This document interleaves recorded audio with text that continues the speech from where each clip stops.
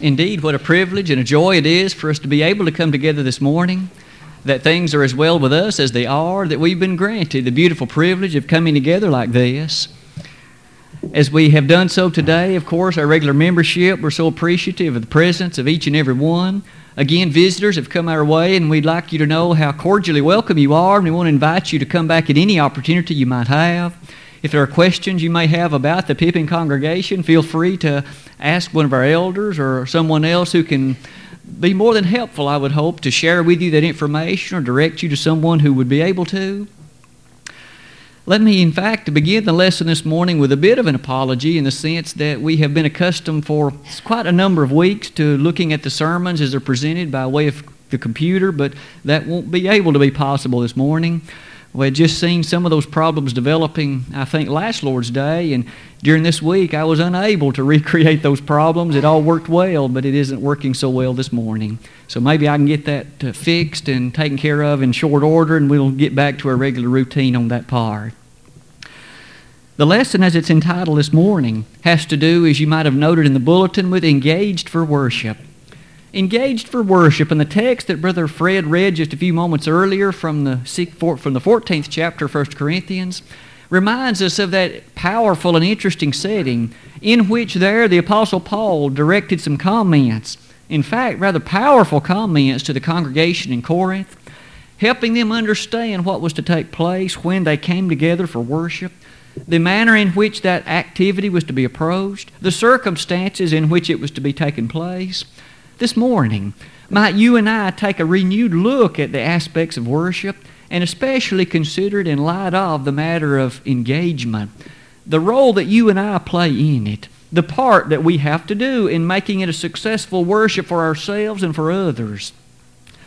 As we begin that, perhaps by way of introduction, it's a bit interesting to remember that famous statement uttered by our Savior in the 4th chapter of the Gospel according to John. In John 4, verse 24, as Jesus spoke there with that woman at the well in Samaria, he had these words to say, God is a spirit, and they that worship Him must worship Him in spirit and in truth. Though there is much emphasis that might be placed upon the usage of the word truth and the usage of the word spirit, and certainly both are inspired of God and worthy of our consideration, might I remark, though, in terms of the verb that our Savior used, He said must. If you and I, or in fact anyone else, are to worship appropriately before God, notice Jesus used the word must. The matters of which He spoke are not optional. Worship must include truth, and it must include spirit. For if it does not include both, then it is not acceptable at all. It is not appropriate worship in His sight. It does not have the characteristics that worship must have.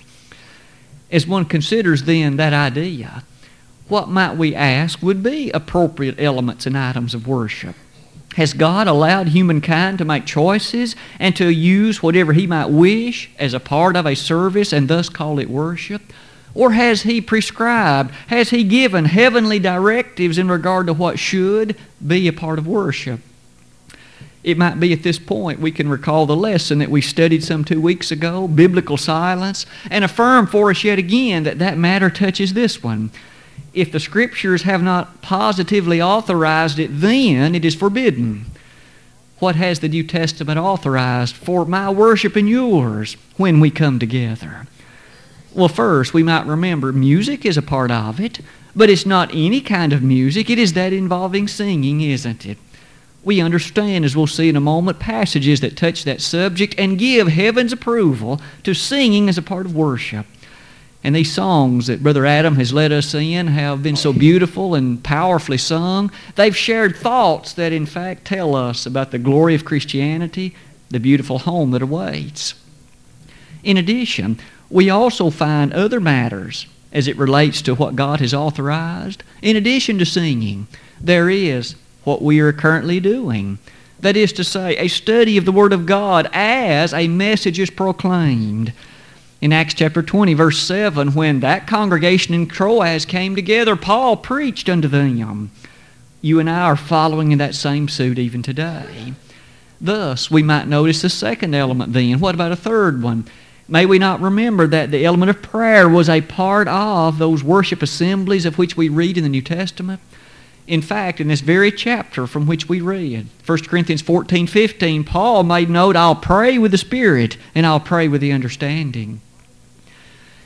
In fact, the fourth one, could we not remember the partaking of the Lord's Supper? That beautiful and marvelous memorial, first put in place and instituted by our Savior on the very night prior to His crucifixion.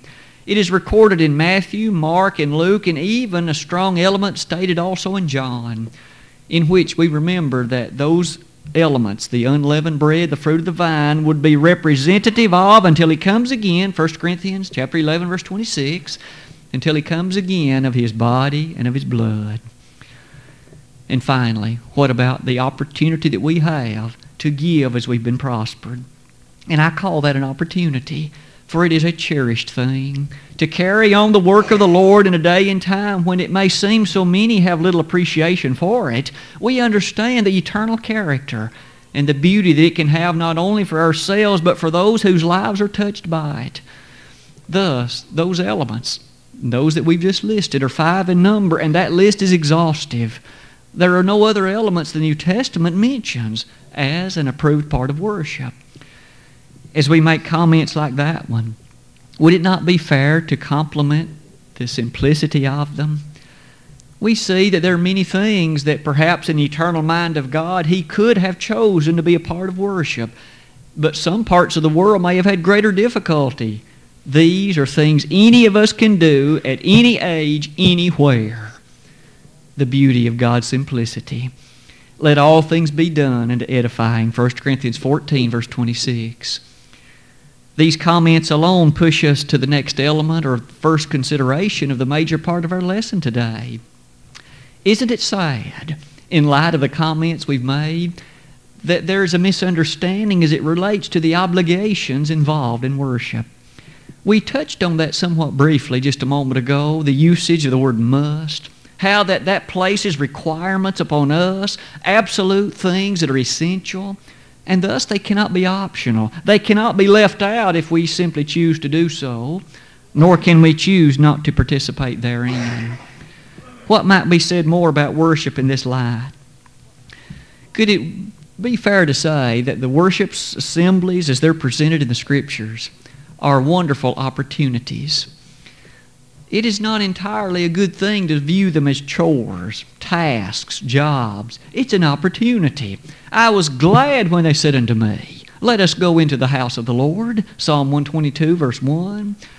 And was not David greatly relieved when in Psalm 73, verses 16 to 18, he was able to remark of how he finally saw the answer of God when he was able to gather at the sanctuary. So many of the great questions in life and those things that perplex us, we find appropriate answers and at least approaches to them when we're able to come together to the assembly. An opportunity, a time when not only can we be strengthened and edified, but we can have a role to play in the edification of others. And finally, we can magnify the glorious name of the Almighty and august God of heaven. To say all those things reminds us then that there's an obligation concerning worship.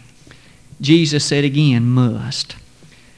Am I at liberty to do what I wish and call that worship in light of Jesus' statement? Is any person at liberty to make that decision? Might we remember that Jesus made reference in Matthew 15, verses 7 through 9, of worship that He called vain. He says, but in vain do they worship me, teaching for doctrines the commandments of men. We make an eternal and tragic mistake, and so does anyone who in fact chooses to replace or substitute anything God has commanded for worship with his or her own perspective or his or her own emotional responses. We know that our spirit must be involved. We know that our mind must be engaged. What are some ways in which the Scriptures teach us about that? In fact, let's look again at those 5 acts of worship and look more carefully at some of the passages in which those are described and notice the engagement which you and I are to have in it. Let's begin with singing. We noticed a minute ago that the New Testament makes reference to the element of singing, if you will, music and worship. And oh, how wonderful it is to hear the spirits of men and women, boys and girls lifted as they blend their voices in collective harmony, singing the glorious praises of the truth of the Word of God. In light of that, what was Paul's statement to the Colossian brethren? He said, "Let the word of Christ dwell in you richly in all wisdom, teaching and admonishing one another in psalms and hymns and spiritual songs, singing with grace in your heart to the Lord." That statement found in Colossians 3, verse 16. He began by saying, "Let the word of Christ dwell in you." As you and I strive to be more like Christ, as we strive to live a life closer and more in harmony with His inspired will, it is described as if He lives in us, as His Word finds embodiment in us. No wonder Paul could say in Galatians 2:20, "I am crucified with Christ, nevertheless I live. Yet not I, but Christ liveth in me. For the life that I now live in the flesh, I live by faith in the Son of God who loved me and gave Himself for me." The powerful presence of God's Word indwelling within us. Notice again, he said, "Let the word of Christ dwell in you richly." To what extent, Paul? Or what shall be the embodiment or the consequence thereof? Teaching and admonishing one another. How, Paul? In psalms and hymns and spiritual songs. Through what medium, Paul? Singing with grace in your heart to the Lord. When we come together and engage in song, Paul there makes note that singing is an act in which we teach and admonish one another. In the sister passage in Ephesians 5:19, there Paul made note, "Speaking to yourselves in psalms and hymns and spiritual songs, singing and making melody in your heart to the Lord." Notice the commandment of that, if you would. Speaking to yourselves. Paul did not leave this as an optional matter. When you and I come together and look forward to those opportunities to worship, we are given commandment to sing. Notice if we choose thus not to participate, we're choosing not to worship. And such surely must not be looked upon favorably. It's still an amazing thought that God didn't anywhere command that you and I sing like an angel, or that we in all the beautiness and power sing perfection to all the notes as they're presented. But He did say that we must sing.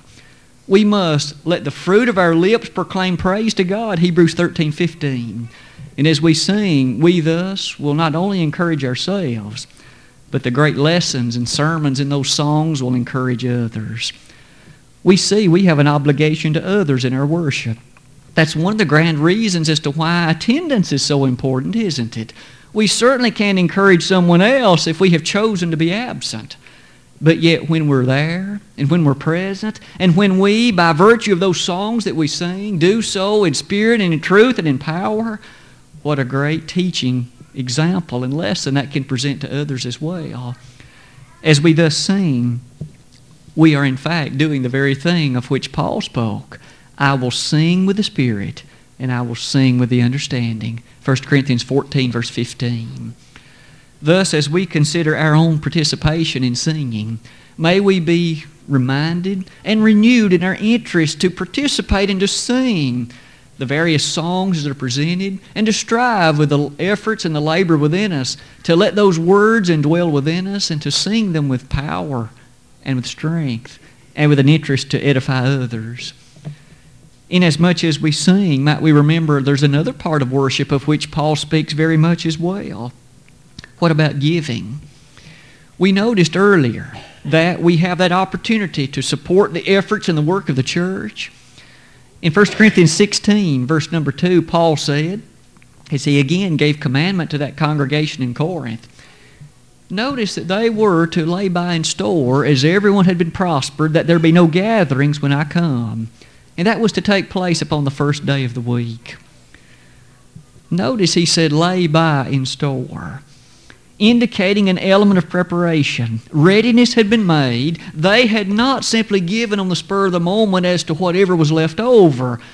He said, upon the first day of the week, let everyone lay by him in store as God hath prospered. It certainly takes a degree of mental engagement to contemplate the degree to which one has been prospered and to contribute that appropriate proportional amount to the service of God.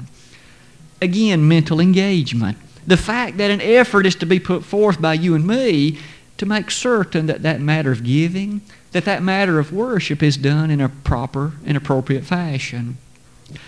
We're reminded in 2 Corinthians chapters 8 and 9 that God loves a cheerful giver.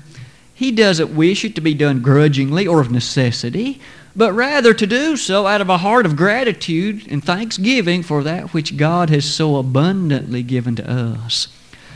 Is it not true that you and I abound in all the things of which Paul speaks in 2 Corinthians 9?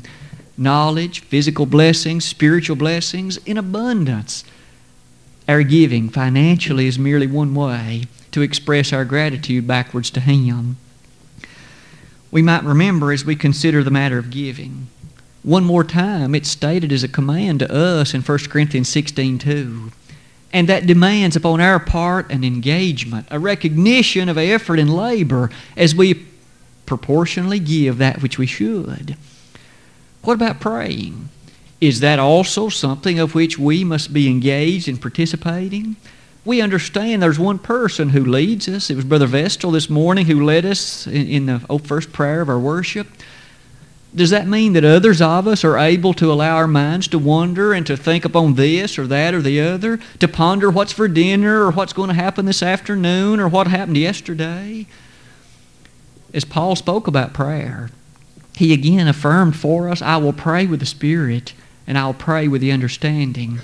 And his point in that very chapter in the verses that follow is, how shall he be able to say amen if he has not understood? All of us should have opportunity and that desire to amen that prayer.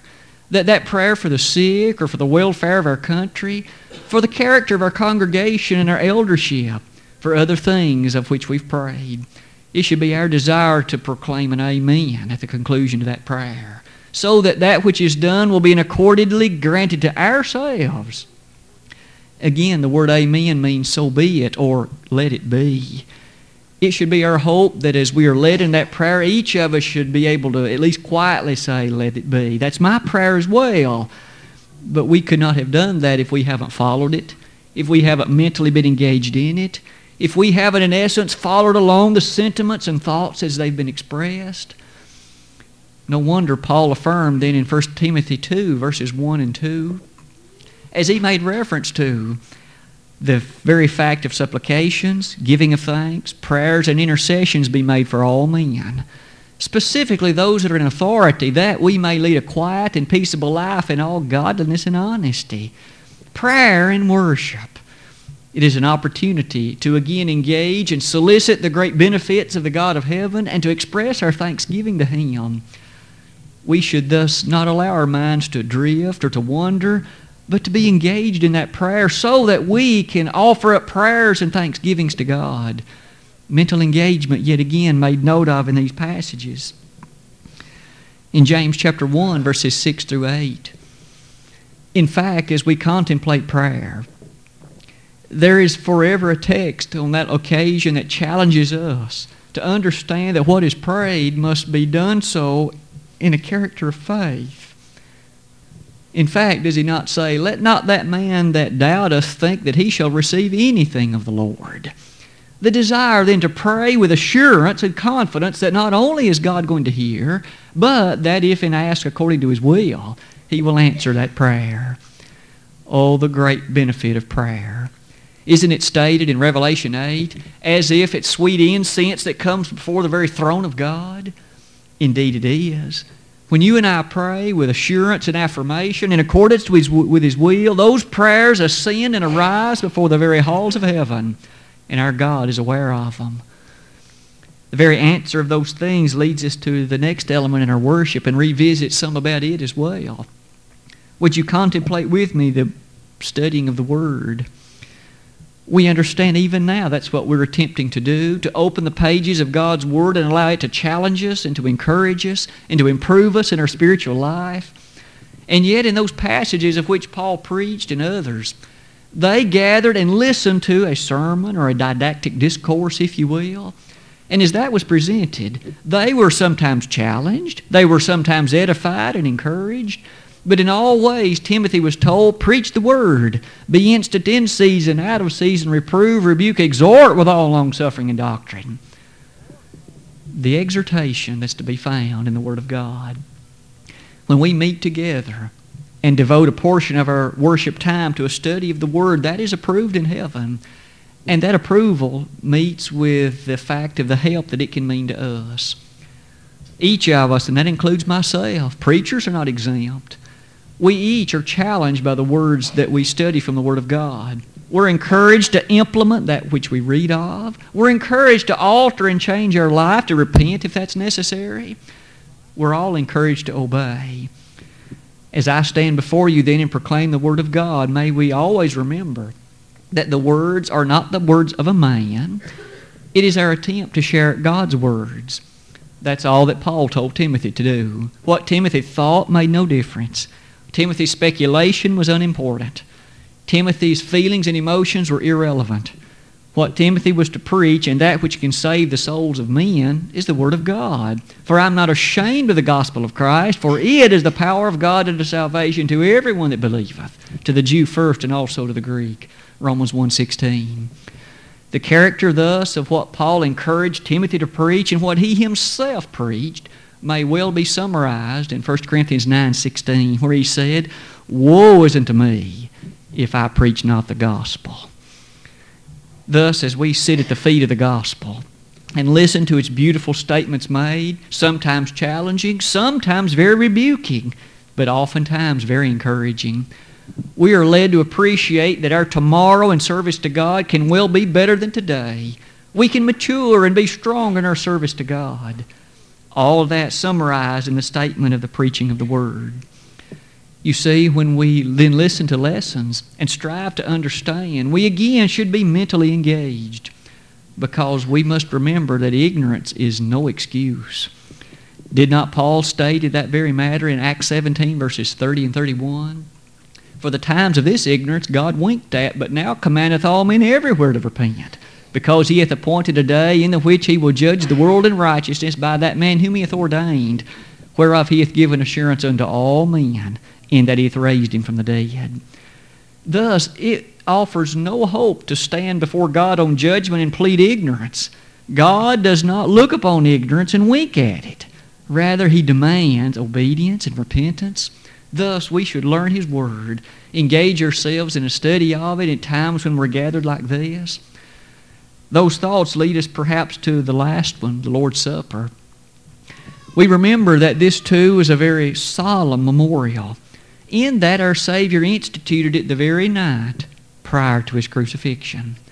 In fact, it was sometime after the 6 o'clock hour on that Thursday evening, when he and the disciples had gathered together to observe and to keep the Passover celebration. But on that occasion, shortly as it approached near the end of the meal and shortly thereafter, Luke 22 verses 19 and 20 remind us that Jesus took some unleavened bread. And he said, "This is my body, which is broken for you. This do in remembrance of me." Now that's an interesting phrase, isn't it?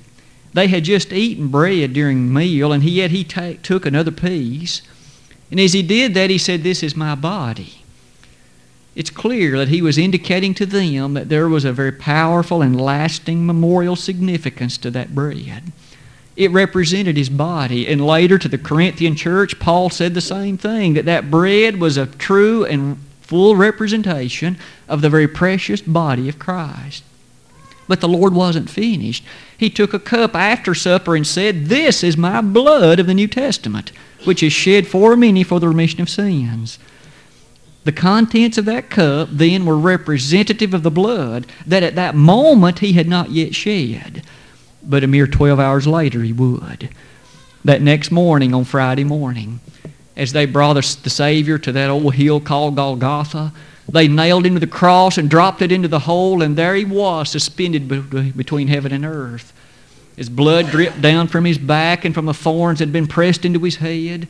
And as the lashes had opened up his back, John 19:1, through the scourging, that blood was symbolized and emblemized in the character of that fruit of the vine. Later, Paul told the Corinthians, "For as often as you eat this bread and drink this cup, you do proclaim the Lord's death."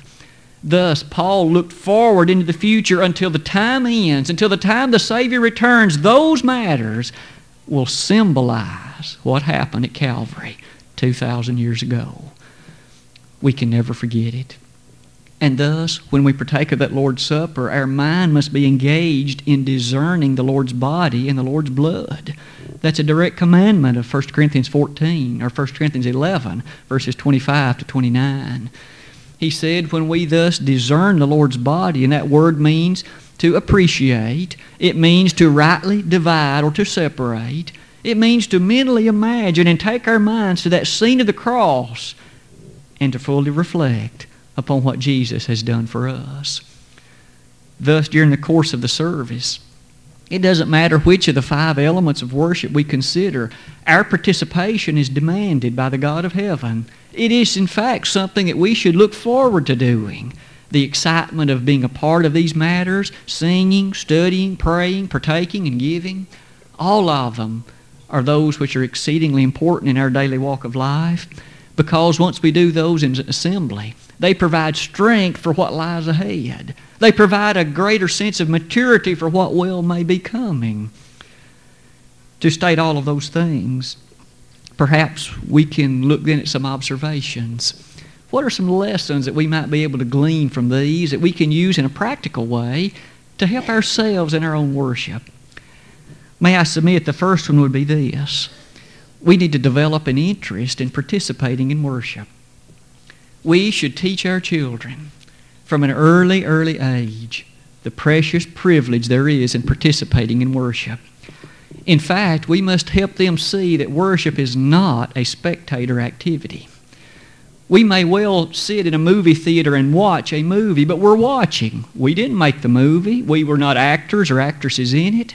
We had nothing to do with producing it or developing it or even shipping it. We're nothing but spectators. At a ball game, we sit in the stands and watch. But worship must never be that way. We are to actively participate in worship, in the singing, in the praying, in the studying, in the partaking, in the giving. We must be involved. And as we are involved, that's what's commanded. And that's what brings glory and honor unto Him. On the very first mention of the establishment of the church in Acts, the 2nd chapter, might we remember in verse 42 it says, and they continued steadfastly in the apostles' doctrine, in fellowship, in breaking of bread, and in prayers. And the adverb steadfastly reminds us of the intense interest and serious attitude with which those activities were pursued. Amazing, isn't it, to think about the grandeur of how worship is. I understand, as well as all of us do, I'm sure, we live in a society where the common thought, in many ways, is to turn worship, as other things are, into spectator activities. I'll come and listen to a choir, or I'll come and perhaps watch something on a video. But that isn't worship. All of us are to sing. All of us are to pray. All of us are to participate who are members of the body. All of us are to give as we've been prospered. All of us are to study the Word. God hasn't given those duties to a selected few, but rather we each have the privilege and we each have that opportunity. But in the second place, in addition to developing an interest to participate, that helps us see then that those who are the men, perhaps as you mature and grow, can look forward to that time when you can kindly make mention to one of the elders or those who make up the list of the men that participate. I'd like to lead a prayer. I'd like to wait on the Lord's table. I want to be actively engaged in leading in that worship. And as we who are the men mature and grow, look forward to those opportunities when you can encourage others by leading and by being a part of those things. Again, it is not a spectator activity. But also, can we not see that as we consider worship, preparation is necessary for it? We've noted all along that mental engagement is necessary for all 5 of the parts of our worship. That obviously has some interesting things. That means to be mentally engaged, we need to be ready to do that. We shouldn't then do those things in life that will hinder or hamper our opportunity for mental involvement in the worship. That means we perhaps need to get to bed on time Saturday night. We need to, in fact, get up, make ourselves ready for that morning. To amble in at the last minute, unprepared and unready, it will make worship a far more difficult thing to accomplish for us. We need to be ready. We need to set aside the monies to provide and give as we've been prospered. And again, perhaps we need to be ready to bring Bible, pencil, paper, all the things that are necessary in order to contribute and to get as much out of that worship period. Sometimes I think about the character of our students in school. Do we not expect them to be prepared? You bring your textbook. You bring, say, a stapler or pencil or pen, all that's necessary. Calculator. We expect them to be prepared so that when they come, they can do that which is asked of them. Take a test, take notes, other things that may be required. Does God expect less of us? We too then should look forward to those opportunities to prepare ourselves so that when we gather, the worship can be maximally participated in and that we can in fact be the greatest encouragement to others. I've mentioned on a few occasions this matter of edifying others in our worship. Paul discussed that at length in Ephesians 4. Beginning in verse number 11, he made reference to several offices and those who participate in several works in the church. And as he did so, he specifically said that the reason for it was for the edification of others. That, in fact, would be a good time to make mention of that note again. Just as surely then as we should seek to develop an interest in participating in worship, might we never forget that as we prepare for worship, we should look forward to not only benefiting ourselves but others. When I sing and when I participate, others are aware of that, and perhaps that encouragement will be what will aid them tomorrow to overcome a sin or some difficulty that they shall face. It's an amazing thing maybe to look at the last major observation. What about as we think about the specifics of edifying others?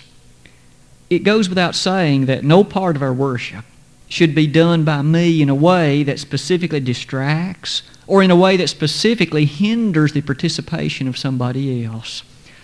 God is a God who is not one of confusion, not one who in fact desires things that would be chaotic, but even our worship is to be done in an orderly and decent fashion.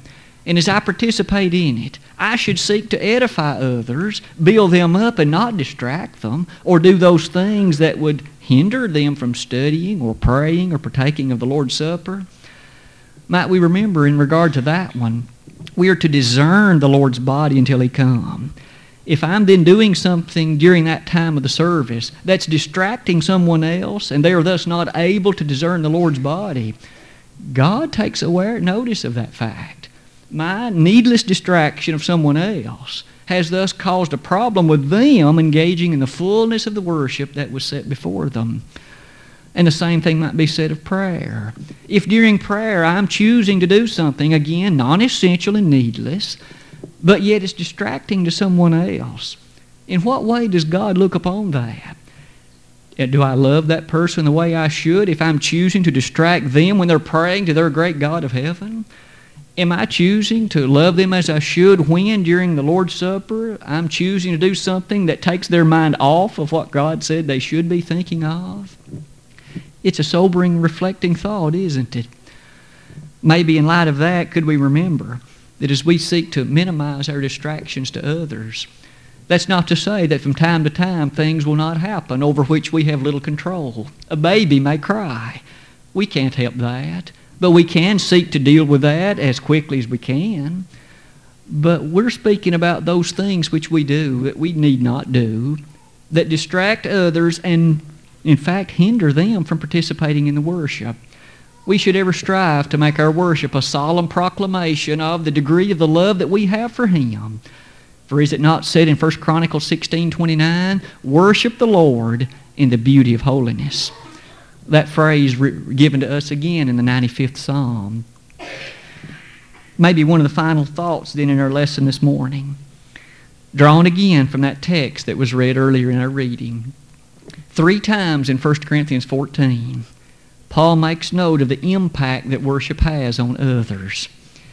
We make a dire mistake when we think that we alone are responsible in terms of worship.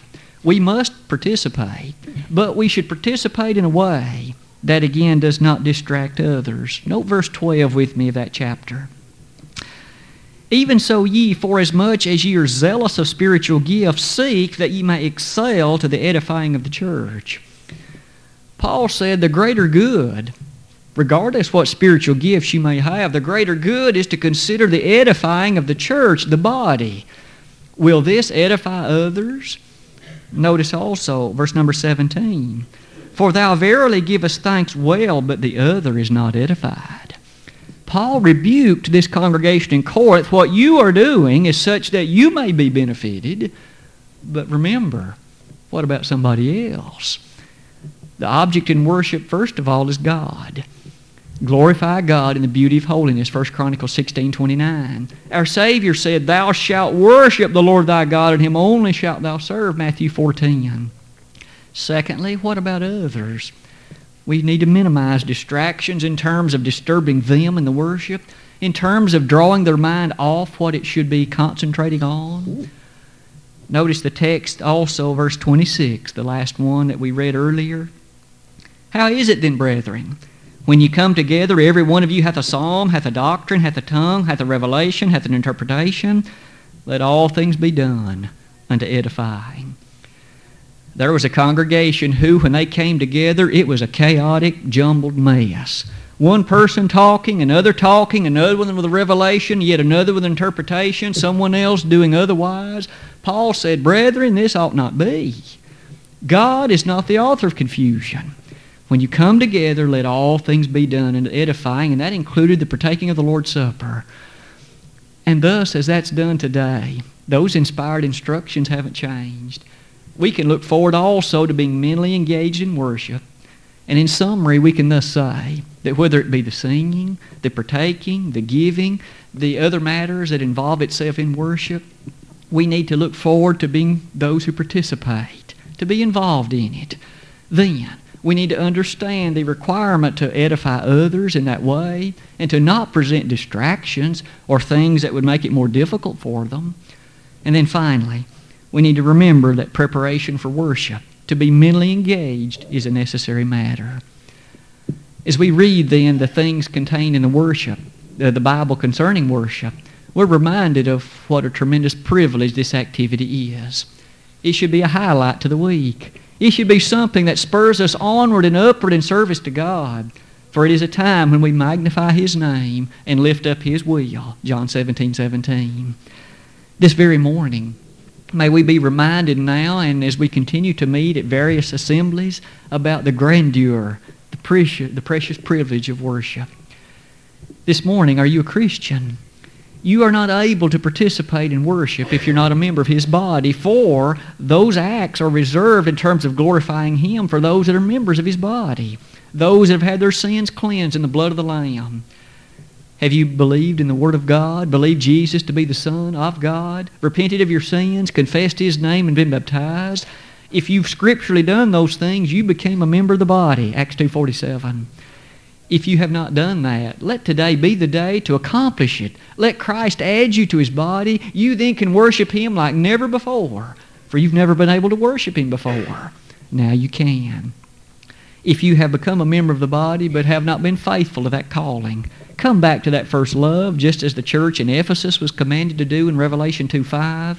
As you come back to Him, He will forgive those sins, whatever they may have been, and you again can have a full and complete relationship with your Heavenly Father. This very morning, if we could be of assistance to anyone in your obedience to Christ, let us do that, even now while together we stand and while we sing.